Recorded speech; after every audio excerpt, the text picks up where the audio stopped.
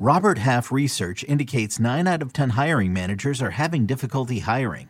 If you have open roles, chances are you're feeling this too.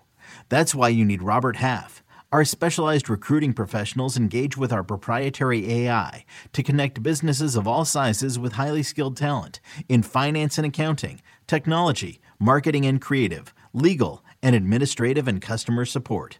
At Robert Half, we know talent. Visit roberthalf.com today. Welcome to the Cover 3 Podcast with your hosts, Chip Patterson and Barton Simmons. It's your call for the best college football coverage. From National Signing Day to the National Championship and everything in between, CBS Sports presents the Cover 3 Podcast. And welcome back to the Cover 3 Podcast here on CBS Sports. It's Tuesday night. The College Football Playoff Selection Committee has just released its latest batch of rankings. And with us today, that's Barton Simmons. That is Danny Kanell. Kanell and Bell, you can see it on CBS Sports HQ. You can download the podcast wherever you get your podcasts. Danny, man, it's good to get you back on the show. How are you doing? Happy Thanksgiving, a little bit early. Happy Thanksgiving. You know what I'm excited about on this show specifically? Haven't been on you guys in a while. And now that I've worked with both of you enough, like I know who's who. Because the first couple of times, like I hadn't met you guys. Like I'm going back like 2 years ago. I couldn't tell Barton apart from Chip. Now I got you guys pegged. So Chip, it feels great to be on. Barton, how are you? Happy Thanksgiving. Let's do it, man. Thank you. This could be great for our chemistry. I'm looking forward to it. That's right. So the new top. Oh, go ahead. Well, no, just, dig into the top 25 for us. You are always very much a contrarian to a certain degree. Like you are outspoken in some of your criticism about the rankings. So what itch are you scratching today? What's kind of the crawl in your saddle or whatever you want to call it? Not too much, Barton. See, in my old age, now that we're, 4 years deep in this thing, 5 years deep, I've kind of gotten over getting upset about it, right? I mean, because there's nothing you can do about it. These don't matter. They are made for TV events that we get every Tuesday, and it's good for us in this business because we get to react to it. So that's all a good thing. I was not surprised that Ohio State made the jump. I think I was watching some HQ stuff earlier, and I saw both you guys thought it was going to be. I was a little bit surprised that the guys on the show on ESPN sounded surprised because I think if you start stacking up resumes, Ohio State's had, a much better opportunity than LSU did playing Arkansas, who's been atrocious this year in the SEC. Meanwhile, you had Ohio State look really, really solid, get tested, and respond to that against the Nittany Lions. So I thought it was kind of expected. I was with you guys, so I wasn't surprised at that. I still do think Alabama is a little overranked, and I thought they were from the minute that they lost to LSU. I was like, man, they're going to take a drop, and then they didn't, and I was like, oh, this committee really likes Alabama, as they traditionally have done, but you can't say it's because of any type of resume. It's got to be based on the brand, based on Nick Saban, based on a defense that's not as dominant, and now an offense which was awesome with Tua, but we really don't know what it is in Mac Jones. So I still look at that, but again, they're fifth. I don't think it matters because I think both Utah and Oklahoma can jump them when they have conference champions next to their name if they both win out.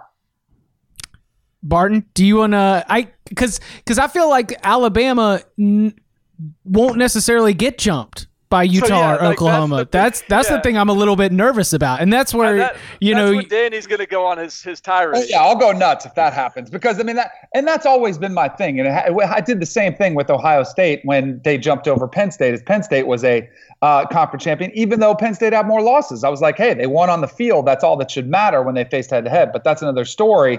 But I'm a firm believer in conference championships should matter. Like I am a pro 8-team playoff person. I wish we would expand. If you just wanted to give me one tweak, I would say make it 4 conference champions, the best 4 conference champions. And I know that's a whole nother discussion, but for me, I do think the committee, I'm curious to hear what you guys think too. I do think there is a human level where I actually like that there's humans on there for this reason. There is an acknowledgement of, man, we have left the Pac-12 out of this thing a few times. It's going to look really bad if we leave out Utah, who's been more than deserving They've dominated on defense. Their loss isn't bad. If they beat Oregon, it will be another pretty good win. But Bama doesn't have that many wins on its resume that are exactly impressive. So then you add in Pac-12 champion with only one loss. I think there's a part of the committee that'll say, you know what? We really need to show the Pac-12 some love and respect. So let's make sure it's Utah this year. Do you guys think that comes into play? No. 'Cause I do. You don't? You don't think so at all? I really think they sit in that room and there are a bunch of, there are a bunch of former coaches and athletic directors and administrators and people that are like, they're not a bunch of fans or even media types. Like, there are people in there, I think, that are holding themselves to this almost to a fault, maybe even like this level of integrity where, hey, the rules are here. Like, we're not making TV matchups. We're not picking the biggest school. We're not like, I think they're all checking each other to the point like that. I don't think that would ever come up where they say, oh man, the Pac-12 has been getting dinged here the last couple of years. Like, at some point we got to let a Pac-12 team in, right?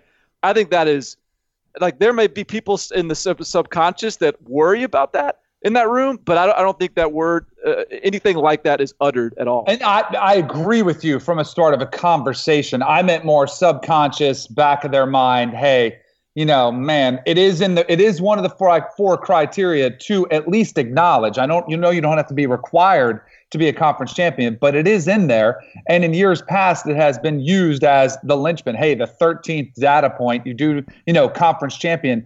And that's like, there are a lot of flaws in this system, which is one thing that kind of drives me nuts every single year. But how about the fact that if you are Bama or you were Ohio State in years past and you get in, like, in what playoff system does it make sense where you actually get an advantage? You get a bye week if you're Bama and get in because you don't have to play a conference champion. That's just a little side rant for me. But, you really do. Like, what incentive is there to even win your conference or even play for it if you can get in with one loss as long as you still look pretty good and you look the part? Like, I think that's a really bad example and a bad precedent that the committee has already set. But here's the difference. I think if it's Utah and Alabama, and those are the two final teams for that 4 spot, if it's Oklahoma, I think it's a little bit different. But if it's Utah and Alabama, because of Utah's dominance, I think there's not a clear cut, you have to put in Bama, especially without Tua.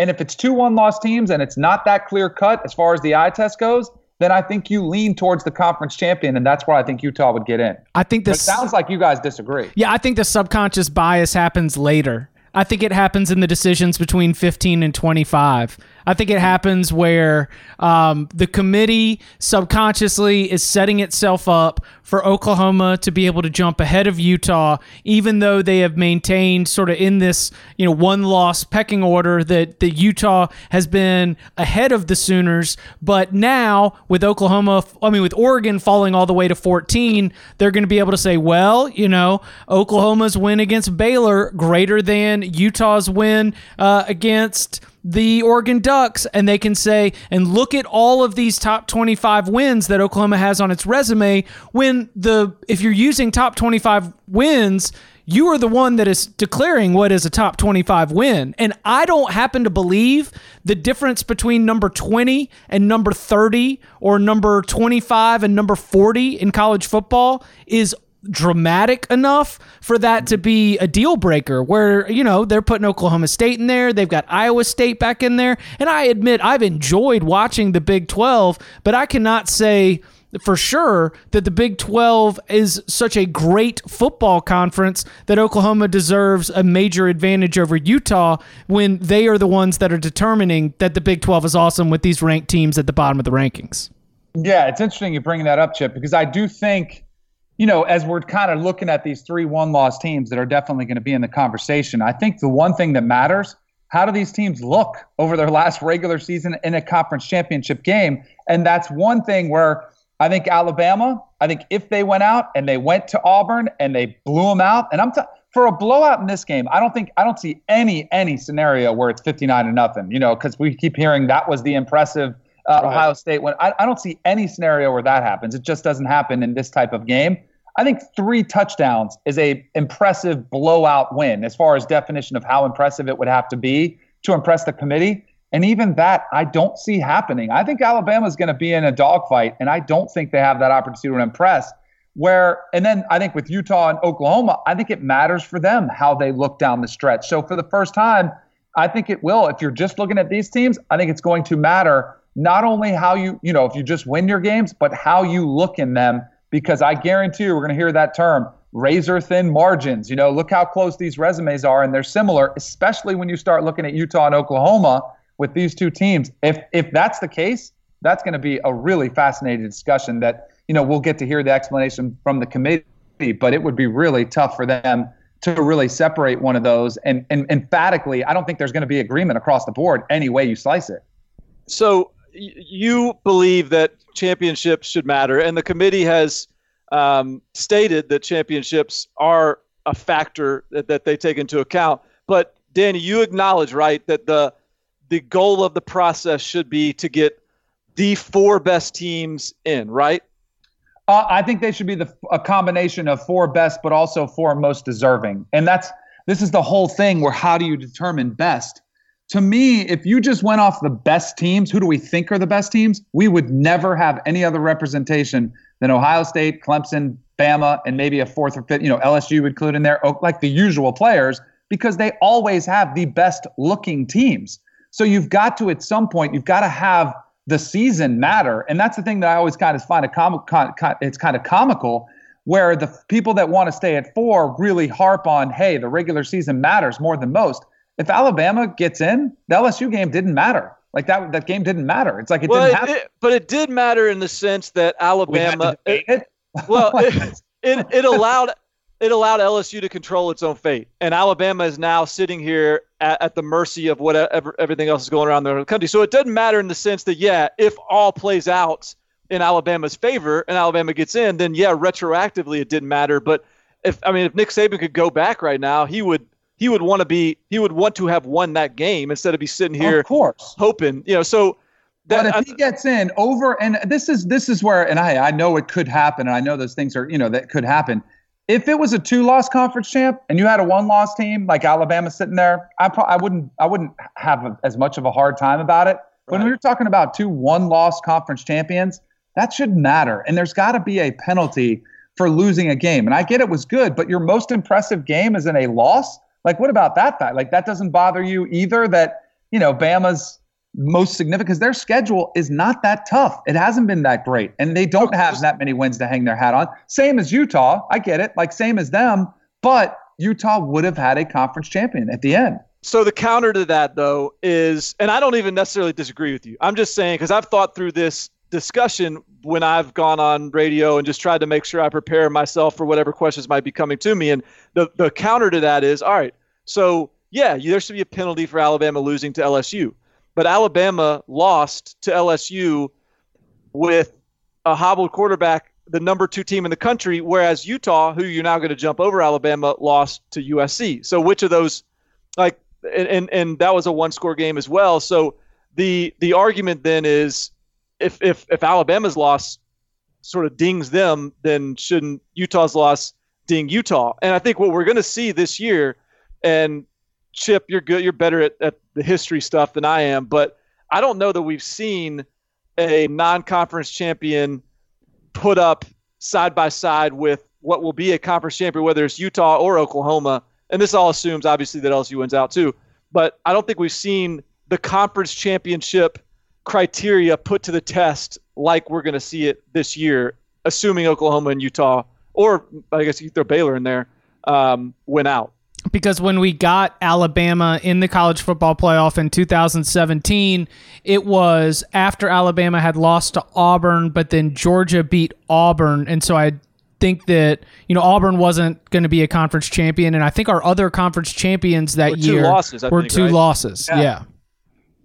So I guess we're going to find out whether the committee agrees with you, Danny, that the conference championships should matter. And if they don't, I think that sends a really bad message to a lot of college football fans. I mean, then why do them? And there are a lot of better solutions. I think we can all agree on that. That make a lot more sense. This system, it drives me nuts because it makes so little sense. And I get that it drives conversation and controversy. But the saddest part about this is there's going to be a conference champion, a team that their coaches told them when they stepped on campus and they were in two-a-days, hey, we want to win our rivalry games, we want to win our state, whatever it is that you kind of prioritize in the regular season game. We want to win our conference, and if we win our conference, we'll have a chance for the playoff. And I guarantee you, every coach at a Power 5 program with, any sort of, aspirations is going to tell his team that, and there's going to be at least one every single year, and sometimes two, like last year, and potentially this year as well, if you did have a non-conference champion in there. It just, to me, it sent the wrong message about why you're playing the sport. And if that's going to be the case, if you're going to deem the conference champions, irrelevant, then let's do away with them. And let's figure out a better way to get a truer playoff as opposed to this invitational that we have now. See, I think that's where playoff expansion has to start. And that means that the conferences have to come to the table and give up the money that they get and the television deal and the exposure that they get on conference championship weekend, because otherwise, I just think it gets a little bit complicated when we start to think about how we're going to fit all these games in and how we're going to have it make sense. Are we going to go to a 16-game schedule for the teams that are playing for the national championship? Because, boy, that seems like a lot to have gone from where we were not all that long ago. I mean, Dan, you played 11-game regular season, right? Yep. No conference championship, then the bowl? Nope. And what I would say is, well, why don't we do away with the cupcakes that we saw? Let's do away with a regular season game. If that's the big, and I know it won't happen because there's too much money and people are too greedy. And, we say we care about the players' well-being, but we really don't. Right. That would be the simple solution to me is, why are we playing 12 games? Let's go back to 11 instead of playing these cupcakes and, group of 5 teams or FCS teams like we saw this last weekend and a bunch of matchups. Let's do away with those and let's give the players a bye. Get them healthy as opposed to playing some crap game where they could, potentially get hurt, but they're still putting their bodies on the line. Let's do away with that. And then it really only is a stretch of games for, those 8 programs. So it's not like you're asking the whole entire country to play another game. So I don't think it's that big of a deal. Although I asked Urban Meyer about that. It was after the 2015 national championship. That one, 2014 or 15. I forget what it was. When they won the national championship with Cardale Jones, I was at Columbus during training camp. And I was, I'm a big 8-team guy, so I'm always asking coaches. And he's like, no way. He's like, we just, you should have seen how guys were banged up going down the stretch. We can't be expanding the season and adding more games. And I understand that. That is a very real pushback. But I do think there are ways you could build in. I mean, we have so much time from December until January 13th. You can build in a bye week or an extra week of rest for some of these players down the stretch. So you're not having an NFL-type run towards the end of the season. I played 10-game seasons, and my body was falling apart at the end of those seasons. and you played 11, and then you played 16 in the NFL. I don't know how y'all NFL guys play multiple 16, 20-game seasons.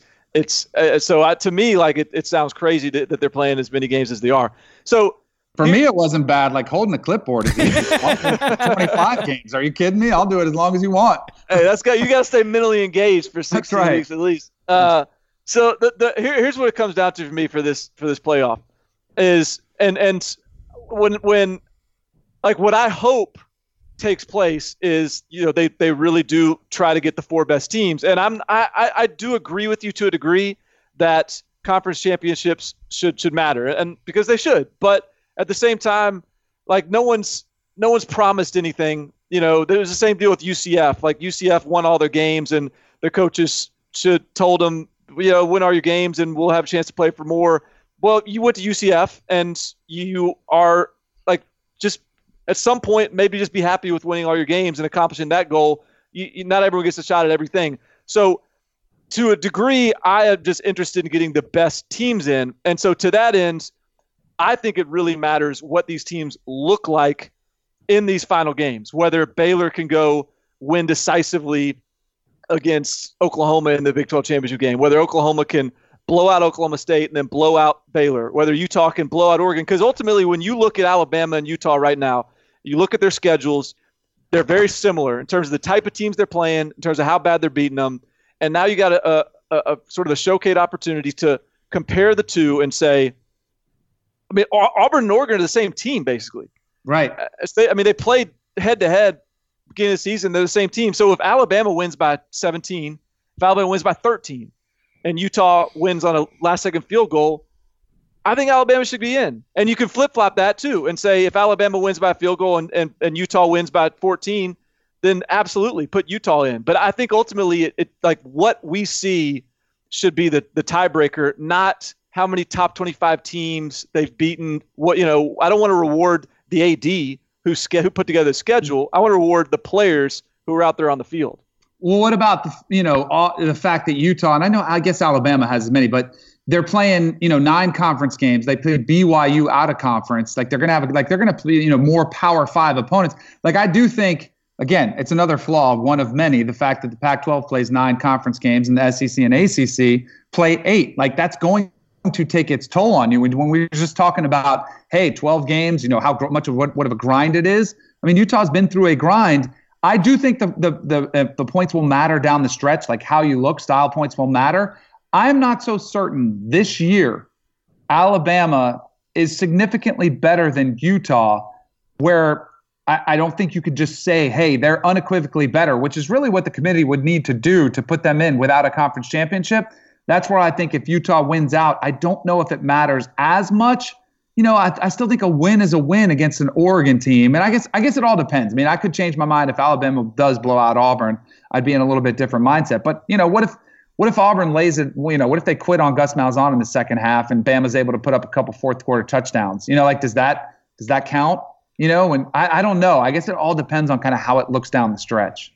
Coming up on the other side, more takeaways from Tuesday night's ranking release and Danny's thoughts on the Florida State coaching search. Next. What do you give the Minnesota and Baylor part of this? Because Minnesota still needs to beat Wisconsin, and I think that if Wisconsin beats Minnesota, then we're basically just talking about Ohio State or bust. But Barton just mentioned Baylor and the opportunity that's ahead for the Bears.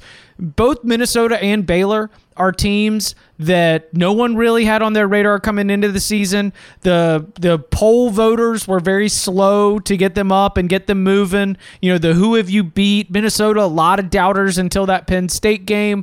As you look ahead at what's there for two teams that currently are in the top 10, that seems like a scenario where for the 4 best teams argument, we spent a lot of time talking about Utah versus Alabama and Oklahoma versus Alabama.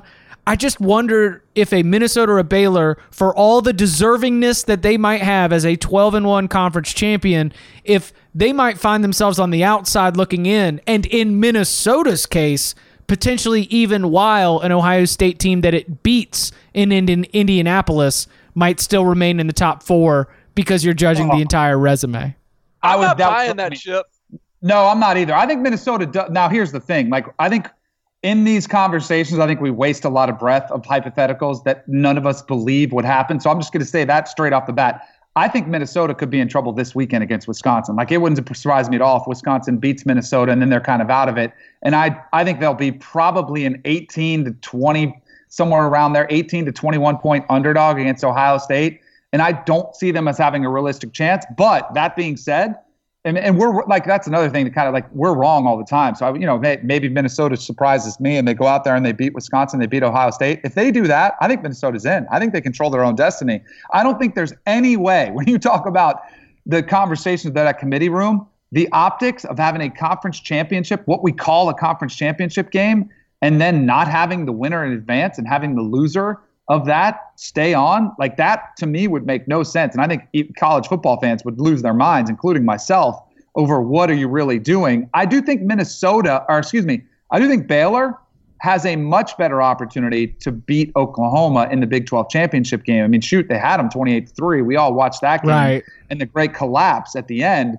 But I think that's a more realistic scenario. Now, the thing that's interesting with Baylor is this could be the opportunity for the committee to bring the hammer down on scheduling, because we've always heard they want to prioritize strength of schedule. Who have you played out of conference? And when you line up there and it's Baylor, and I understand they were in a program that was in disarray. They needed some wins. They needed easy wins. They didn't think they were going to be in this conversation.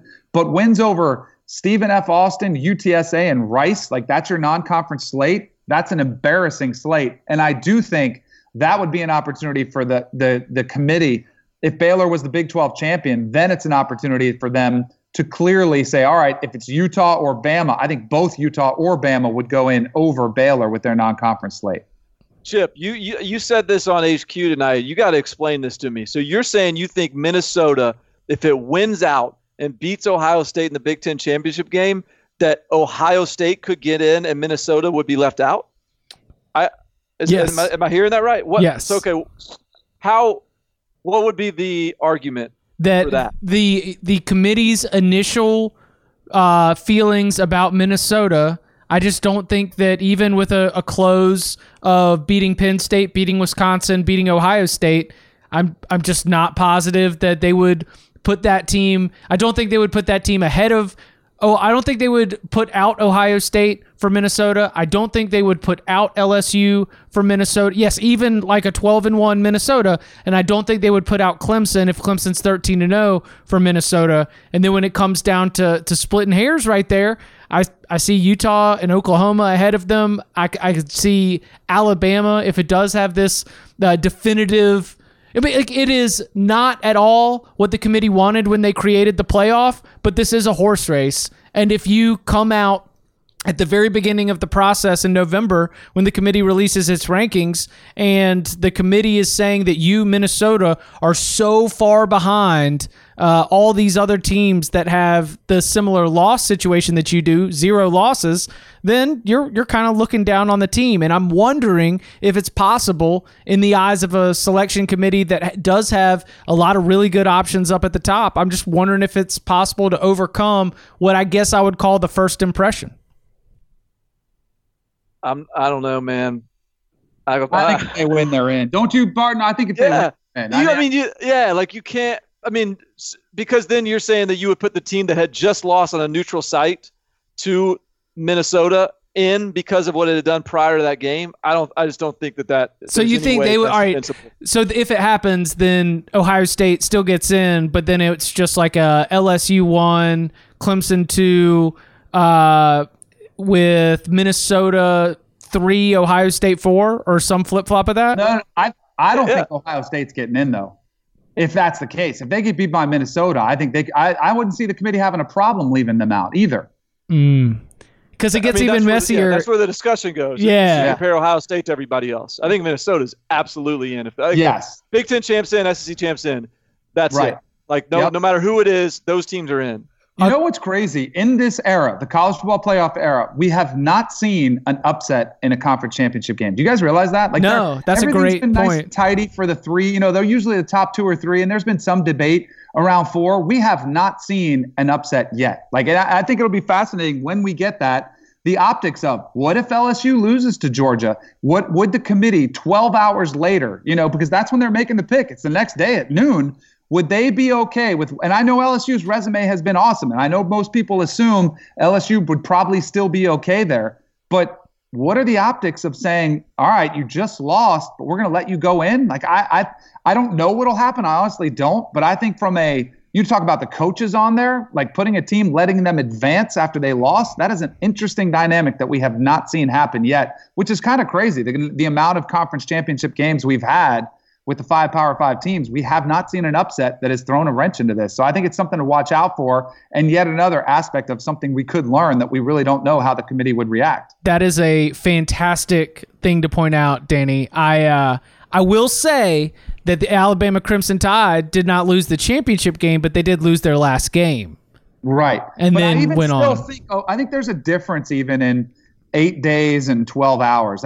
There's something about it that is, you just watched a team lose and you're going to say, well, that was good. But yeah, Georgia was in that conversation last year and they were given a lot of serious consideration after losing to Alabama, but ultimately it did leave them out. It's just something we haven't seen yet. So it'll be interesting to see if that ever does happen, what the committee would do. Do you think that Georgia can beat LSU, or would you pick Georgia to beat LSU in the championship game?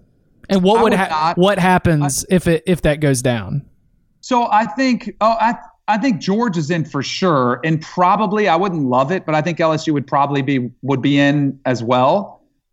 It depends on how it looks. If Georgia blew their doors off and LSU's defense couldn't get off the field, which, the more you watch LSU defensively and you see what Ole Miss did to them, racking up 600 yards, you're like, all right, well, if that happens and Georgia just runs all over them, then maybe LSU gets left out. I do think Georgia, the reason I give them a chance, it's sort of like how teams earlier this year in the NFL were beating the Kansas City Chiefs. It was, man, you guys have a lot of talent on offense. You know what we're going to do? We're going to run the football over and over, and we're going to keep the time of possession. We're going to own that battle, and we're just going to keep the ball out of your hands. And Georgia's kind of built for that. Like, Jake Fromm is not going to throw it all over the yard. He's going to make smart decisions. They're going to run DeAndre Swift. They got a great offensive line. I could see that being the game plan for Georgia. And I think they've got a defense that could pressure Joe Burrow. The problem is Joe Burrow has had the answer for every defense, no matter what it is. But I think that would be probably the biggest test he would face. So I give Georgia a chance in that game. But ultimately, I do have concerns about Georgia. If they need to score 30 or 30, somewhere in that area, I have a little bit concerns about Georgia offensively being able to get it done if their defense gives up a couple big plays, which you would assume is probably going to happen. So I would still leaning towards LSU in that game. Where do you think? Yeah, it's gonna be real fun. Where do you think the as we're? I love how you introduce it. Like, we are all wrong all the time, and it's right? It's like, where are you starting to sniff around? Either like here, maybe in the final weekend, and where do you think there might be a result that is just gonna? It might make things cleaner, because we've got all these different hypotheticals and scenarios, but is there a game where you think we might get an unexpected result? Because the great line that I come back to is just, we spin all these hypotheticals like everyone is going to win out, and college football reminds us every single season that it's really hard to win a late season conference game, and that the margins and the pressure and everything else that's out there. So is there anything here in rivalry weekend that you're starting to circle where you think that there might be something unexpected brewing? I already told you I think Wisconsin wins, but that's not really an upset. They're actually favored too. So that's not a massive surprise there. I think there are two, and I think they're both in the SEC. I think Alabama could have their hands full with Auburn. And I know, Bo Nix hasn't played great, but we really don't know what Mac Jones is yet. And I know, Nick Saban did allude to, hey, this is the toughest team we've faced. And if you said defensively, there's no question about it. When you put the totality of LSU's offense, then it's like, all right, come on, Nick. But I get it. He's pumping up the schedule. He's pumping up the opponent. I do think they could have their hands full where they, I could see, I wouldn't be surprised if Auburn won that game. And then the other one, I don't know about you guys, but Texas A&M has been a team, and I get it. I get that their schedule is not that, or I get their schedule has been brutal. And I know they're now a 4-loss team. But if you look at who they've lost to and how they've played, I thought they played Georgia really well. And yet they still came up short, and they had an opportunity late in that game. Again, sort of like the formula that now clearly Texas A&M doesn't have the efficiency or the offense that Georgia does as far as being able to control the time of possession. But I could see Texas A&M keeping them, at least keeping this thing close for a half. And you mentioned, I think it was Chip that said, you don't know how teams are going to respond in this position. And LSU has passed every single test, and they've been awesome. And now they'll probably go out there and win by 28. Now that I've brought this up, but this is not a position they've been in. Like, they've usually been out of the race at this point late in the season. We saw Oregon fold when, they were a favorite supposed to win a game. You don't know how a team's going to react. What happens if, there's a strip sack and there's a fumble and they go down 7-3? Like, I think they'll be fine, but you just never know how a team is going to respond there. So from those two, plus the Wisconsin, I think is actually going to win. Like, I'll pick Wisconsin to beat Minnesota. I probably wouldn't do the same here in the SEC, but I think there's a chance you could see one of these two SEC teams in the West here get beat. Yeah, it is. I mean, I'm kind of with you. I can't figure out how it happens or what it looks like for A&M to beat LSU. It's hard to envision that. But right. You're right in the sense that, like, A&M's now, they will have played 4 of the top 5 teams in the country. The other 3 they played, they've been competitive in all 3 of them. You're telling me that in 5 losses or 5 games against elite teams where they've been competitive in all 5, they're not going to pick off one of them?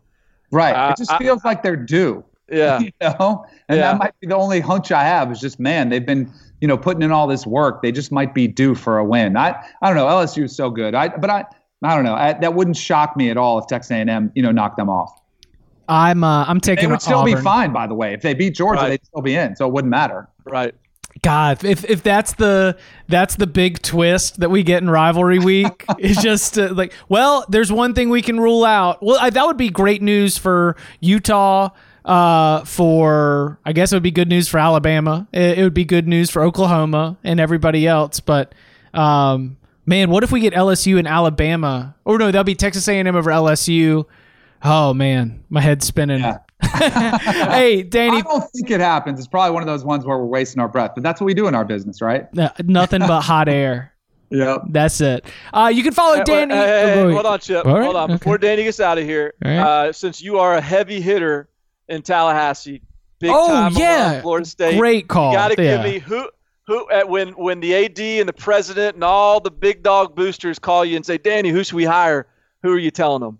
Oh, you guys didn't hear the news already? Like Urban Meyer is going to be the next head coach. I thought you guys knew that. Didn't you read all those blogs? Like when Willie Taggart, before he was fired, they had that in place, didn't they? Oh, that's right. That didn't happen. I had a couple names on there. I have 3 names that I think they should target. And I think Matt Rule, but some of them I don't think they leave. Like Matt Rule, I don't know. I think he's done a fantastic job at Baylor. I think he might, if his aspirations are to leave Baylor, I think it might be a jump to the NFL, maybe the New York Giants. I would love to see them target him.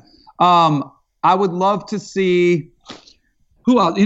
I've been talked into recently, and I kind of didn't have him on my radar the first time around, is Mike Leach. Like, I do think Mike Leach would be a fascinating hire for Florida State. I think he could be incredible. I think the offense would be off the charts. I think it would be even better than it was this past season, which was improved, but still not good enough. And if they, I think he's been known to develop quarterbacks, and assuming maybe he could keep on Jim Leavitt as a defensive coordinator, or he's put together good staffs before in the past. I think he could fill out a really nice staff. And I also think, and you guys might think I'm a little bit crazy on this one, and this might be a little bit of bias toward him because I know him, is Odell Higgins, the interim coach who has been there. He's a Florida State lifer. He was a GA when I was there, had just finished up playing. I think he absolutely should be in consideration, and he deserves equal time with anybody else on the board. And I think it'll be something to watch out for. How does this Florida State team play against Florida? I don't think they're going to win, but if they go out there and fight and lay their hearts out there for Odell Higgins and in the bowl game, I do think it's worth at least entertaining that thought. And I would love to see him get an opportunity there. Ultimately, I don't think that Florida State goes with Odell, but he definitely needs some serious consideration from the staff. Listen, man, I can't make a judgment on Odell because he's not been a coordinator and he's not been a head coach other than an interim basis. And so wasn't that Dabo Swinney? Right. Well, that's my point. Yeah. It's like you have to just trust people like you that have been in the program on that. And look at the top 3 in the country. The number 2 team, LSU, elevated a non-coordinator in Ed Ogeron, and the number 3 team in Clemson elevated a non-coordinator in Dabo. So if he's the right guy, the people around that program are the ones that should, tell us he's the right guy. I can't pass judgment on that. But if he's there's no reason that I can tell you he's not, from the outside looking in. Given the success that some of these other guys have now had. Yeah, and he'd be a great recruiter. I know he cares about the kids. That matters to me. I don't know if it matters to Florida State boosters or not. That made it pretty clear because I thought Willie Taggart cared about the kids too. I think ultimately all they care about is winning. But the reason I don't think they go with Odell is because they are going for an outside coaching firm. And, they're not going to have that tug on their hearts and the heartstrings that the boosters may have for Odell. I think they'll be a little bit more businesslike in the approach. And ultimately, I don't know if Florida State is in a position to take many risks, whether it was, a Mike Leach or Odell Higgins. I think they have to go, and they'll be recommended they hire somebody who has head coaching experience. That's a little bit of a safer pick. Hey, any coaching firm that's out there right now is going to tell you to go get James Franklin. Now, can Florida State, because I think Florida State's a better job than Penn State. I think Florida State's a job where you can win national championships, and James Franklin has said in interviews time and time again, his goal is to win national championships. So the lure of arriving at a place where you can compete for and win national championships is there. But, how does the timing of all this work? How long does Florida State want to wait? What does James Franklin want to have as his order of operations in terms of, is USC going to be open? Are we going to wait to see if USC is going to be open? And I think that, if that's where the outside search firm almost makes it, you can just sort of go by the power rankings, right? Like whether it's a Bruce Feldman or a Dennis Dodd here at CBS, like the people that are connected to the people who are close to the search firms, the list is pretty much the same. And then there's some details where you've got the ones that might be a better fit, and you try and connect hometowns and where you've coached before. But James Franklin's at the top of that list. And if I'm James Franklin, I think you hear it out, because you can win national championships at Florida State. You absolutely can. You could also win him at USC, which is another option for him potentially, and where he's wanted to go. But you bring up an outstanding point, and this is one of the things that bothered me when Florida State, fired Willie when they did, because I was like, well, what's the difference if you let him finish out the season? It just felt to me like Florida State was waiting for the opportunity, or the power players, and as soon as they saw it, they jumped on it. Oh, this was a bad game for Miami. Let's do it now. But that's one of the things that bothers me with no plan in place. Like, you better make sure you get something better. And of course, that's when the rumors were out there and they were spinning Urban Meyer and Bob Stoops and some of these names. And I'm rolling my eyes thinking, you guys are nuts. Like, this is not, and these are the people that are applying pressure that are getting Willie Taggart fired. And then you're sitting here and they're starting to get restless now. Like, why haven't we made those hires? I'm like, because they weren't options, and it's, I don't know. It's like, it doesn't make much sense to me. But I do think there is going to be a carousel, and you're going to see a lot of turnover, and a lot of it is going to be, who gets the first pick of the draft, so to speak. And I think a lot of these coaches are going to be hesitant to take a job unless it's the one they want. So I think it's going to be where Florida State might be kind of waiting around. Everybody's going to be watching USC. What do they do with Clay Helton? Like, some of these, things have to settle before, there's a move made. And that can be very frustrating, especially for a place like Florida State, who probably says, no, wait, we're not waiting around. Like, we need to make a move. We're Florida State. It's going to be a coaching carousel in the next, 10 days, because we're getting really close. As soon as the regular season ends,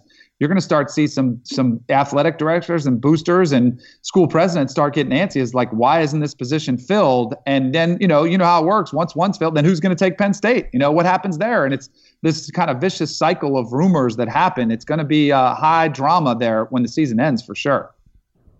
Do you like the high drama? Do you get off on the coaching carousel?